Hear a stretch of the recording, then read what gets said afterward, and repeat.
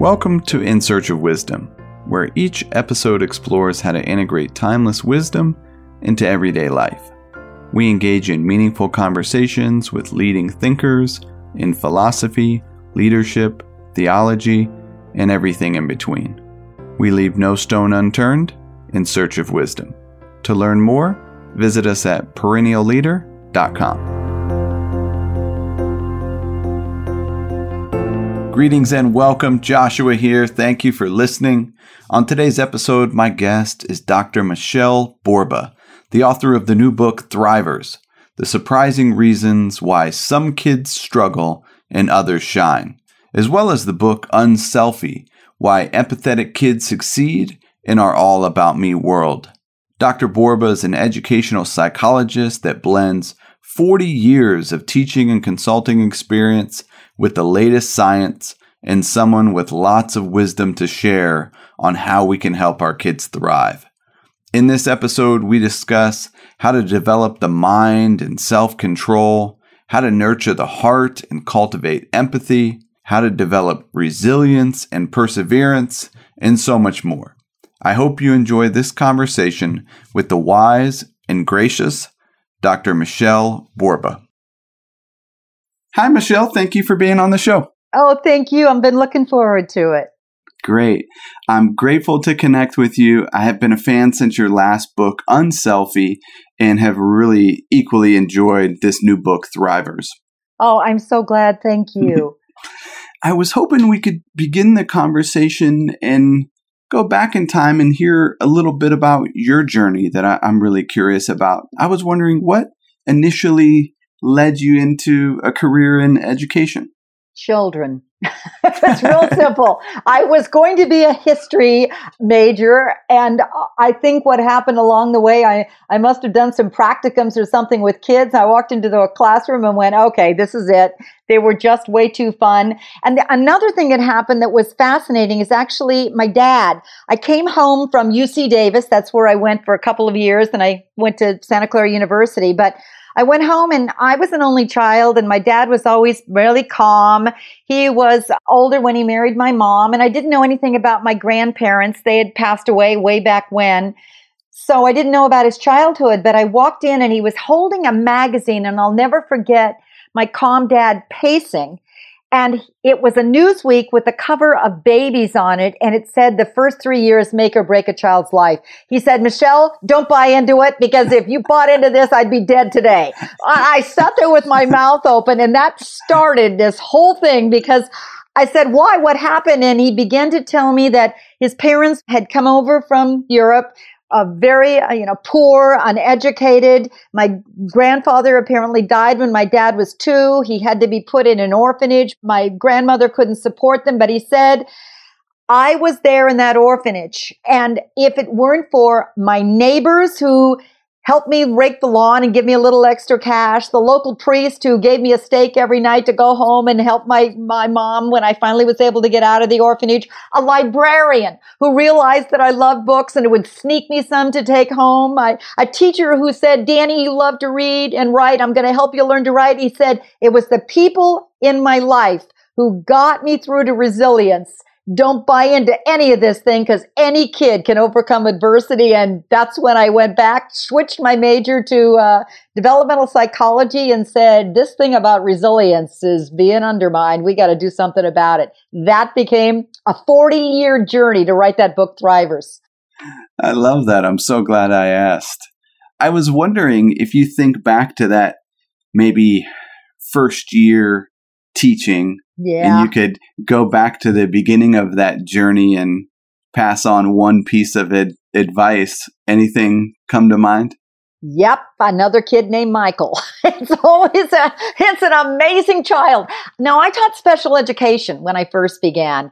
My whole beginning phase was in learning disabilities. So the kids I had when I started with were also kids who were facing adversity, just like my dad. But these kids were already in my classroom because they had either severe learning disabilities, emotional disabilities, physical disabilities, and I was trained to be able to help them learn. Well, there was one little guy. Oh, he was so precious. He was 6. And no matter what he did, he'd always cover up the fact that he was happy.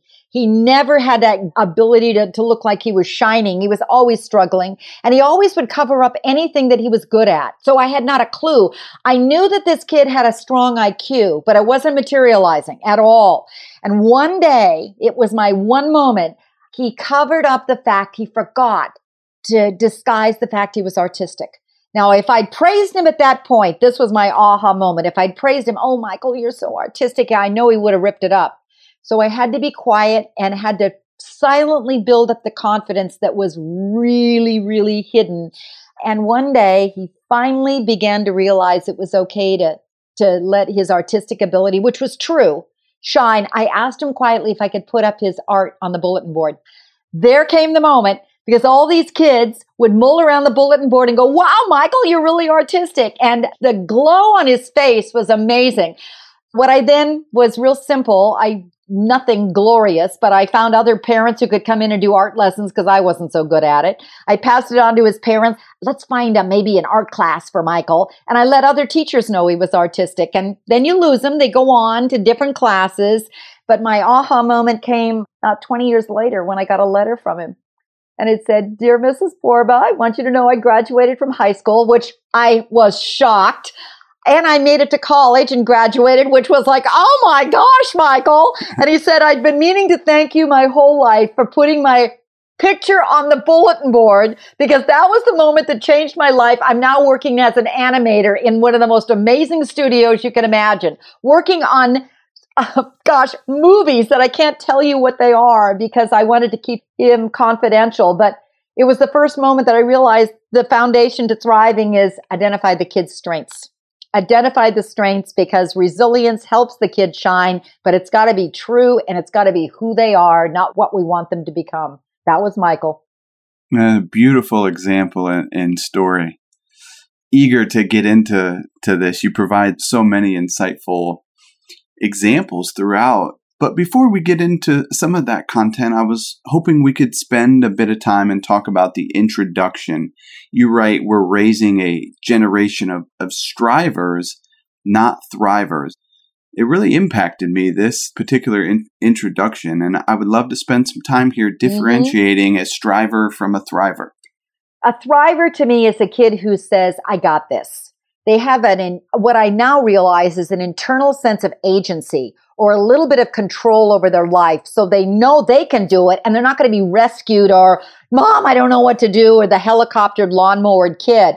That came, by the way, from the University of California. When I changed my major, Emmy Werner was the key researcher there who was doing a 40-year study on kids who overcame, who from strivers to thrivers, or survivors to thrivers at that point, because these kids were going into war zones, poverty, sexual abuse, and for some reason, 1/3 of them were bouncing back and being that I got this attitude. So she looked more in depth at it and discovered a real commonality was that internal I got this attitude that somehow had been instilled in them. And then they learned, like my dad said, protective factors. So they had people and factors.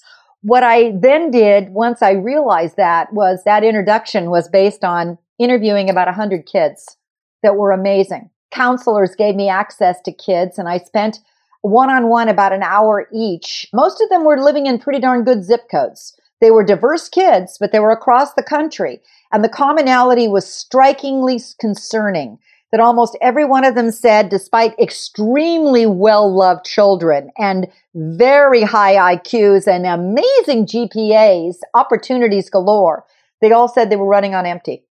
They were striving, not thriving. They didn't feel that they were good enough, never felt good enough. And when push came to shove, too often they felt they needed to be rescued.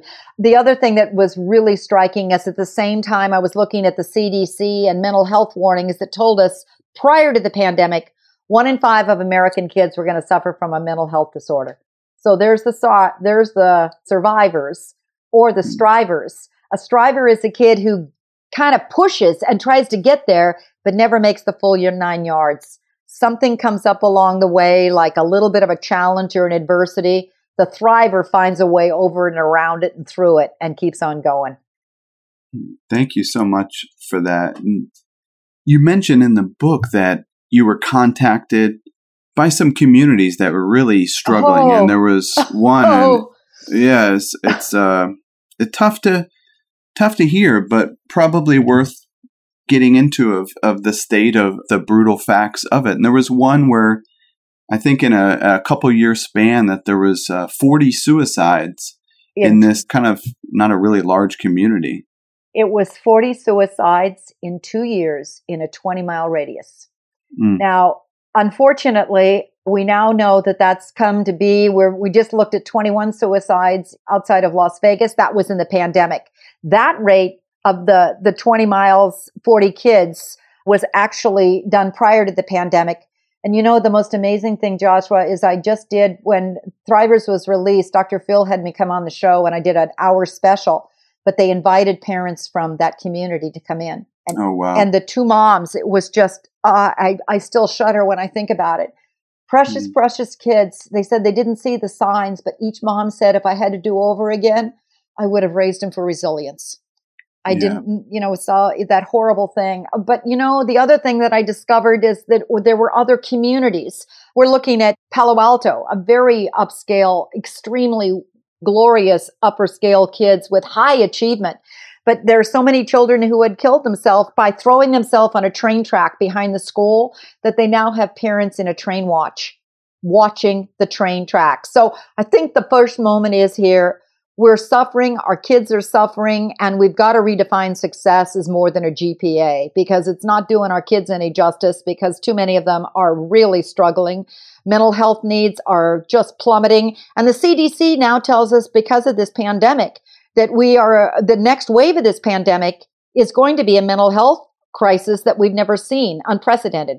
Our children are really struggling. By the way, this is not just the U.S. Every night last night I was with the Philippines doing a webinar. Next week it's with Hong Kong. Ireland has just kicked in.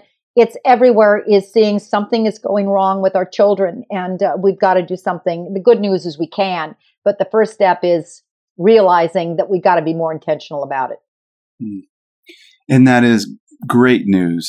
Absolutely. That we can do something about it. And you provide a wonderful set of tools and a framework. And it's such a practical book. I love the use of the kids' words. I found that to be so powerful. One I have here, we're missing the pieces on how to be people, how to get along, handle mistakes, cope with stress. And you mentioned already kind of this, I recognize this theme of kind of feeling empty. What percentage in your interviews, what percentage would you say are kind of kids are reporting those similar types of feelings? There wasn't a kid who didn't. Out of 100 kids, each one of them, by the way, they're more open to be able to telling me because I purposely did it on a phone. So they didn't see my face and I didn't see theirs. They knew that their names were going to be kept anonymously, but I ran out of paper writing down their thoughts. The first takeaway from me is we should be talking to kids more because they have a voice that is incredible. They're honest. They're open and they have solutions. The solutions were amazing when I'd say, but your school or your parents are teaching you coping skills. And kid after kid would say, yeah, but you don't learn it on a worksheet. Yeah, but you got to practice this stuff. It's not a one-time thing. Yeah, but you got to give us a repertoire of stuff because each one of us is a little different. We do need to cope. And it's quote unquote, we are the most stressed out generation, you know. I went, oh my gosh. So do something for us because we desperately don't want to also disappoint our parents. We really worry about how they're feeling because they put so much into us and they love us so dearly, but we're really struggling. Yeah, definitely. To get into some of the content, I was hoping we could start with part 2, a little out of order here, but developing mind. And one of the principles there is self-control. Yep. Could you speak to that? What I did, first of all, is discover once I looked at Emmy Werner and once I looked at these kids, and then I looked at there are 4 other extraordinary pieces of resilience theory that says this can be teachable. It's not one trait. It's not a program, and it's not locked into a window of you only got till age 13. It's not too late for us. So we got hope, Joshua. But here's what we now know is that I began to look at, okay, so which traits are teachable that impact our kids' resilience as well as mental health, as well as peak performance? Because frankly, a parent will go, yeah, but he still needs to be able to get to college. Okay. So is there something? And what I did was pull the 7 most highly correlated teachable traits. And one of those is, voila, self-control. Why? Because we do know the first thing is you can't think straight without self-regulating, because your arousal control goes out of whack. And what we're realizing is our children's focusing ability. Certainly during a pandemic, when you're stressed, your ability to stay concentrating goes down. So what we do know is that's clearly something that's teachable. Every kid said, would you teach us how to cope? Give us some coping strategies. So that was what self-control is all about. We do know that some of the most amazing schools, because each chapter in Thrivers was I went to visit a place that seemed to be doing this right, that actually studied their kids, was the most amazing preschool I've ever seen in my life. It's called Tools of the Mind. Now, Tools of the Mind says you start with self-control. And if you teach kids self-control, voila, the academics will come. When I went into the classroom, by the way, these were kids that were struggling. Most of these were poverty kids. But the most interesting part of that preschool is I never once saw a behavior problem. I never once heard a teacher say, I'll give you a sticker if you do it right. I never heard that's time out. Instead, I saw happy campers, because what they were doing is helping the kids learn to manage themselves, giving that agency. Remember that agency piece? They were starting at 3s and 4s. Tools of the Mind is unbelievably powerful. So that's the first step, is realizing this is doable. And then second of all, I think maybe the first step in self-control is recognizing our stress signs. Real simple. You can't go saying calm down with the kids in an exorcism, and that's what we seem to be doing, is the kids is in meltdown mode. And we can do that at age 2. You watch a little 2-year-old and you can see their little feet go up and down, and then whop, there they go, they're done. We wait until they're done, and then we tell them to calm down, and it's too late. But even at age 15 or 13 or 45, we can still go around and saying, have you noticed that right before you get irritable, you always do this with your hands, or you do that rapid breathing, or you start to grind your teeth. How cool if maybe this week we could walk around our house and just help each child learn their stress signs in a classroom, help each kid know that you're starting to seem to get a little out of control. I've seen wonderful things in classrooms now when they have calm down corners. Not because you need time out, but the kid, raises their hand, which means I need some calm down. Good. Go over and sit in the calm down corner. There's books. There's music. It's helping the child learn to gain control so that they can still keep self-regulating. And how would you say that connects with self-confidence? Well, how great it is for you don't have to get disciplined all the time. How great of it is for you to be able to say, I got this, as opposed to mom's giving me time out again. How great it is to realize that I can take that deep breath and I can then be able to relax, or I can focus more. Or when I have self-control, wow, what's the highest correlation to when we're happier? Okay, University of Chicago. It's when we're in that flow state. When we find something we really enjoy and we stick to it longer, well, that's going to be the greatest self-confidence builder. I got this, Mom. I really enjoy it. I can't go for the cake right now because I'm doing this particular piece. That stretches our confidence. It stretches our perseverance. One of the things I discovered, Joshua, is we're going to be talking about all these strengths, but there's also the multiplier effect. And that is, it isn't one strength that gives you the thriver, but if you put self-control with confidence, whoa, it multiplies. It amplifies the two. It makes it even better. Or you put empathy with self-control, wow, that amplifies it even more. You're more likely to become compassionate in action. It isn't one trait. It's a combination of traits. We just have to look at the right traits.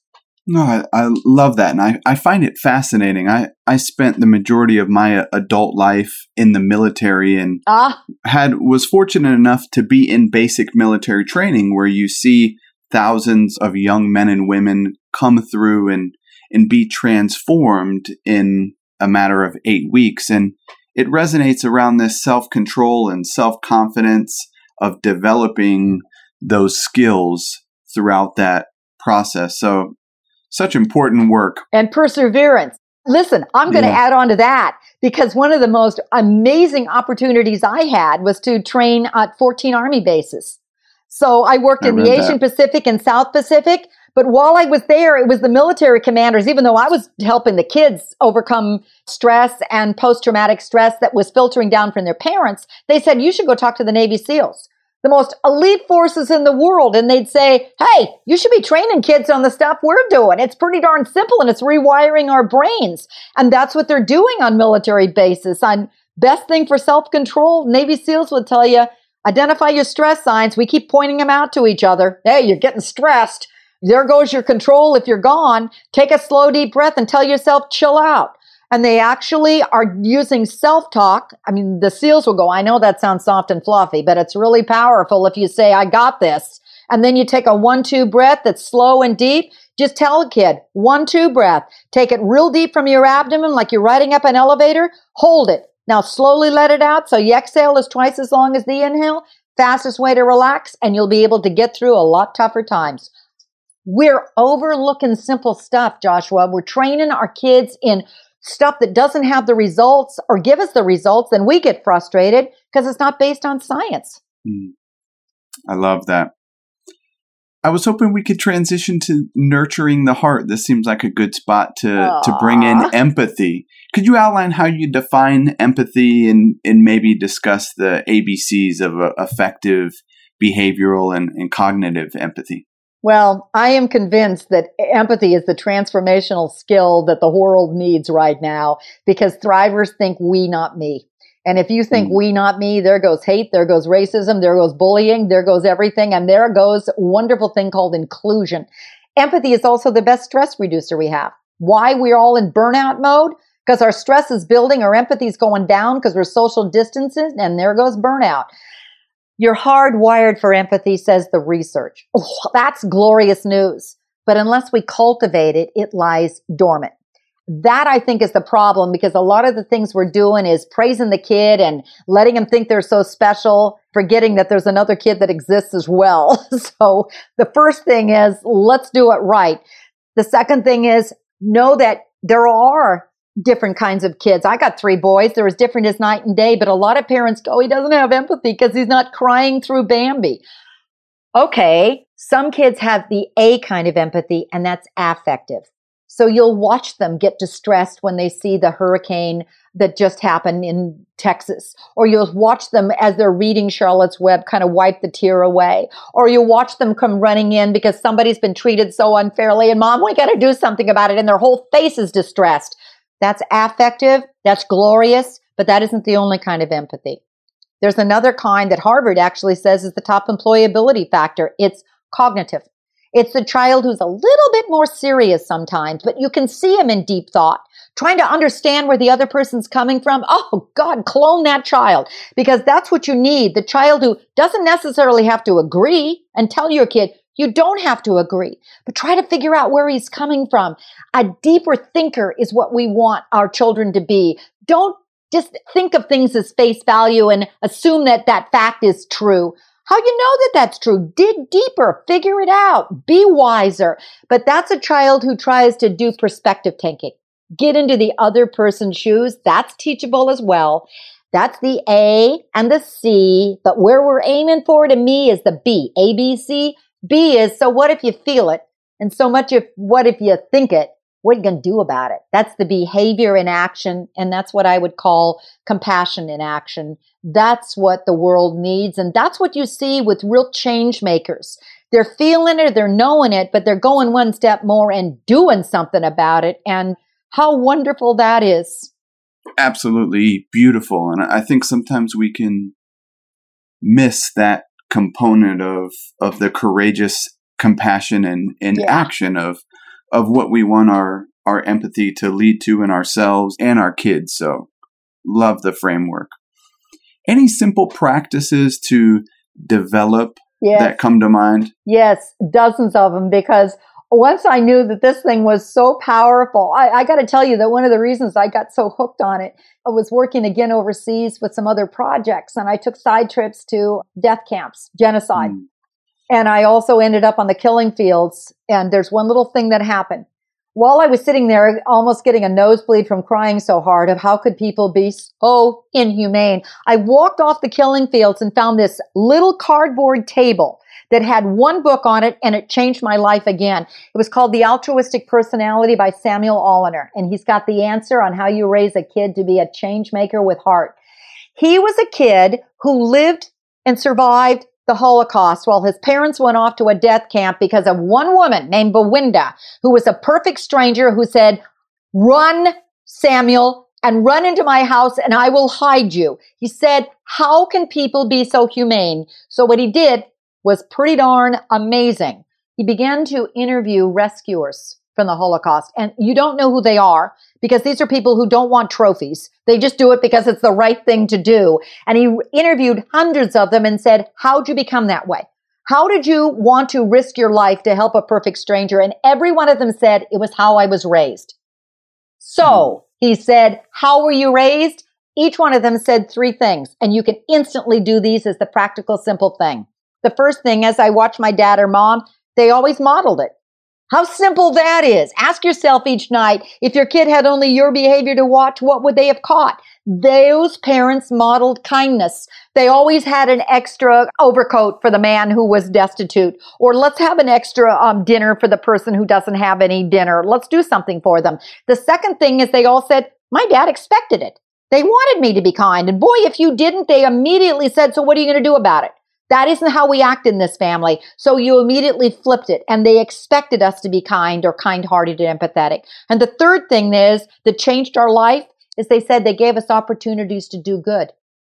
So you got into the habit of doing service, but it was always a habit of what resonated with the child, not resonated with the parent. So they'd always ask me, like, who are you worried about? The neighbor next door. Why? Because she's all by herself. So what you can do about it? Well, maybe we can bake some cookies, Dad, and put it on her doorstep. Good. Let's do that.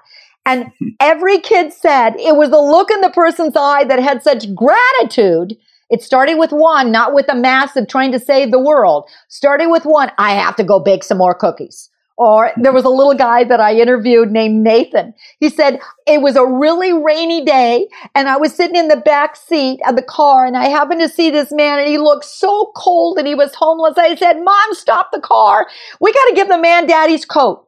Well, bless the mom because she stopped the car. I ran and gave the coat to the man and he started to cry and say, thank you. I got back in the car. I just kept looking in the rearview mirror and I said, Mom, we got to go home and get more overcoats. And he started delivering overcoats. He said, changed my life because my mom let me do it.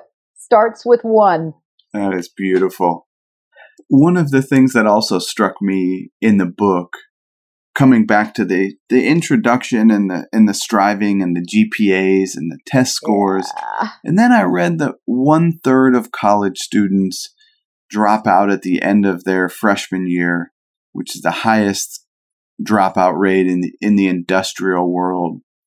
What is going on there, Michelle? I'm telling you, that again was an aha moment. I was delivering a keynote to 2,500 mental health counselors from Ivy League schools. And I said, why are you having me come and talk to you about how to teach empathy and coping to college kids? And they said, because something's happening with kids. They're the best and the brightest coming to us. But we've never seen such an empty breed of kids. We are running out of health services and counseling services for our kids.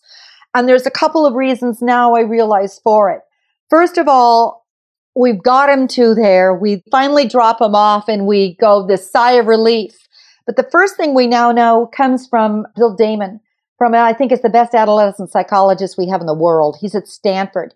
And he said, one thing that's really troubling is today's kids are so smart when they're coming into Stanford, but they don't have a sense of purpose in their lives. They arrive here, but many of them, it's not necessarily that they want to be here. The highest correlation of whether your child is going to graduate from a college is whether he sees himself belonging to that place. So maybe we filter it. Instead, we give him the FIS guide and some Post-it notes, leave it in the bathroom and say, go through it and find where you see yourself. Where do you see yourself? That's the first thing. Second of all, we're not teaching them coping strategies before they get there. Do you know that the colleges are so concerned about lack of resilience of college freshmen? This is UC Penn. We're looking at Stanford. We're looking at Yale. We're looking at Harvard. Do you know the first week of orientation? Now, they can't do it now, but prior to the pandemic, the first week of orientation in those schools, they now have a week of resilience training. We're waiting too late. If we want to keep our kids thriving and we want to keep them happy and we want to keep them mentally strong and the GPA, then we got to rewind our parenting and start teaching them at an earlier age the strategies that are in Thrivers. They're simple, they're easy, but those are the same strategies that they're teaching at freshman year, first semester of college, to keep the kid there. Yeah. What would you say are some myths about resilience or some tips that you really hope people would know about resilience? Only because I interviewed a lot of adults and I said, what do you see about resilience? And when I do webinars, I can see their face go, whoa, I never thought of that. I think the first thing is, please know it's teachable. Most parents and educators, I think, are at the misnomer that it's locked into your DNA, or it's only a certain zip code that's going to help you be resilient, or a certain race or culture. No, it's universal. Second of all, let me buy the program. And it's not a program. It's really an experiential process. When I put all the activities and Thrivers together, my goal wasn't for you to sit down and do it at 6:00 every night, but weave them into everyday experiences because that's, kids said, how they crave. It's not a 1 GPA or 1 IQ. There are so many myths about it, or that it's one trait. It seems that there are 7 most highly correlated. And what we really want to do is reframe our parenting. Because look, we only got this one time to get this right. There's no rewind button on parenting. It is a different world. I think if the pandemic has taught us anything, it's resetting that it's uncertain. And if it's not a pandemic, it could be just yesterday. Who knows what's happening when this airs? Another school shooting already. We're looking at enormous obstacles that our kids are facing, but that's okay. Emmy Werner has told us, could kids get through wars? Kids get through poverty. Kids get through sexual abuse. Horrific, if they have protective factors and caring people in their lives. You know, I was interviewing lots of people, and then I started reading horrific stories about extraordinary thrivers. Elizabeth Smart, an amazing woman. Elizabeth Smart, kidnapped, can you imagine, for 9 months in extreme distress. I mean, horrors of horrors, a nightmare. But when I read her biography, she said there was one moment in the first week of the kidnapping that she realized, this is what's going to help me get through this. And it was remembering what her mother had told her. Elizabeth, I will love you no matter what. She said, that's what sustained me for 9 months. I'm going, God, what a ordinary, simple thing that sometimes we forget to just instill in our kids. Our children say they're so worried about disappointing us. Many of the kids said, please tell me that you love me, not because I'm a test score. I love you no matter what, Elizabeth. How extraordinary to make a difference in a kid's life. So powerful. At the time of this recording, there are many kids that are transitioning back to maybe face-to-face classroom education and a lot of transitions. What comes to mind around some simple practices that maybe parents can be mindful of during these times?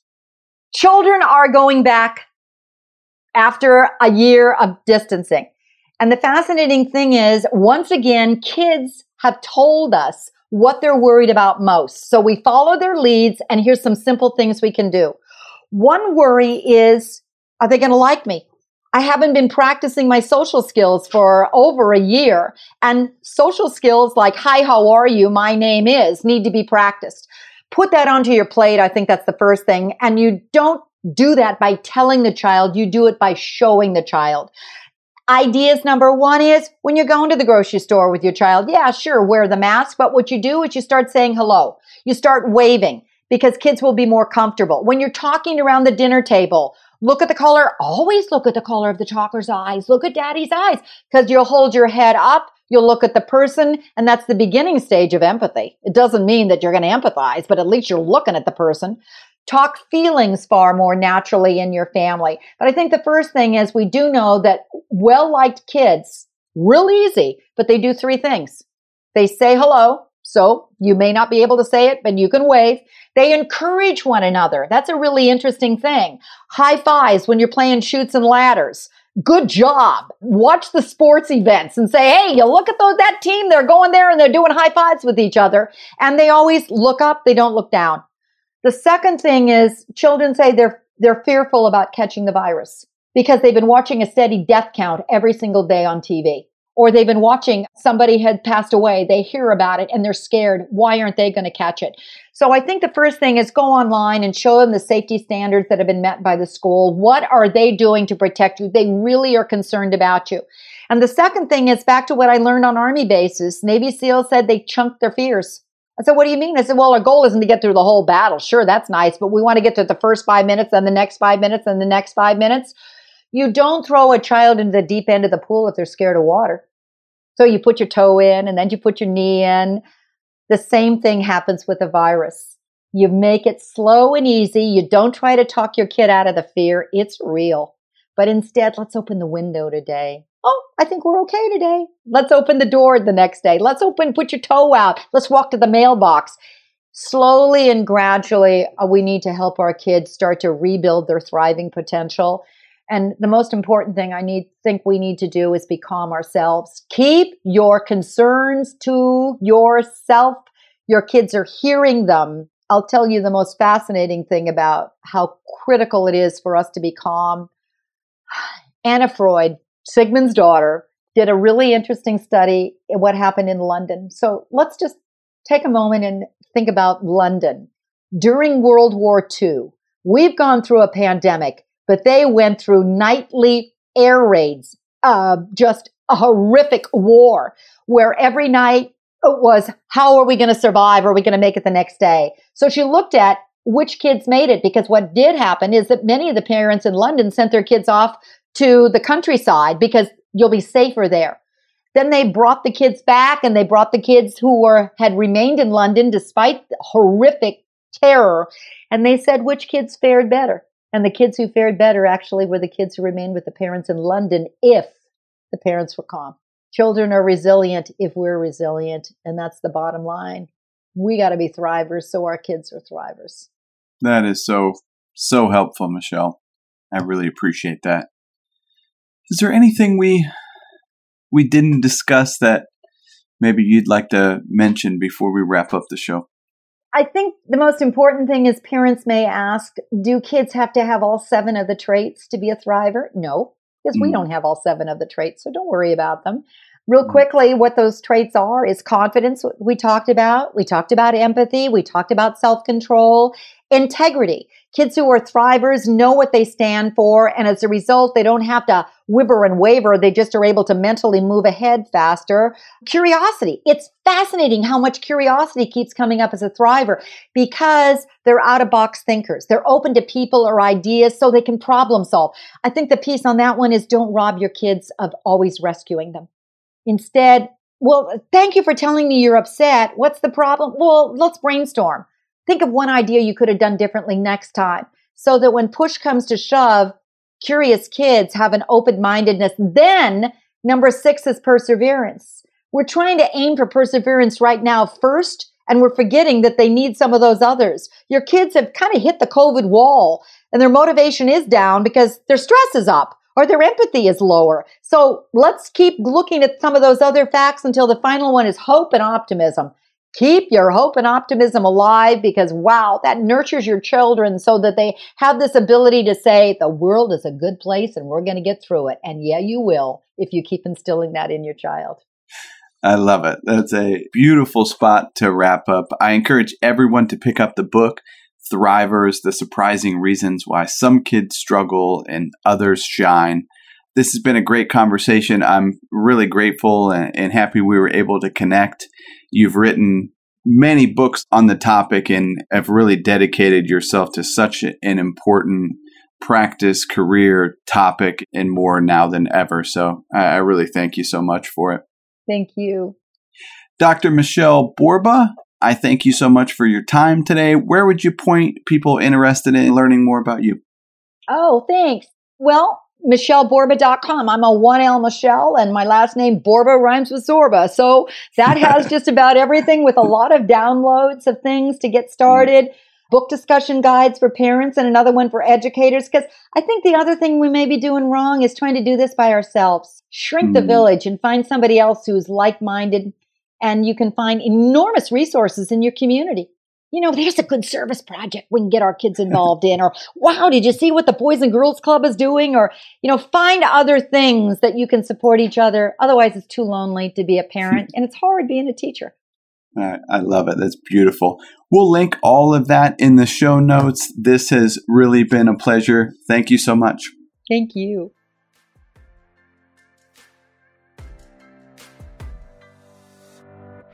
Thank you for listening. You can get the show notes and links to resources mentioned at perennialleader.com/podcast. If you're interested in learning more, subscribe to our free email meditations. These are short reflections on wisdom for everyday life, right to your inbox. Go to perennialleader.com. Lastly, I urge you to put what you heard into practice. And until next time, be wise and be well.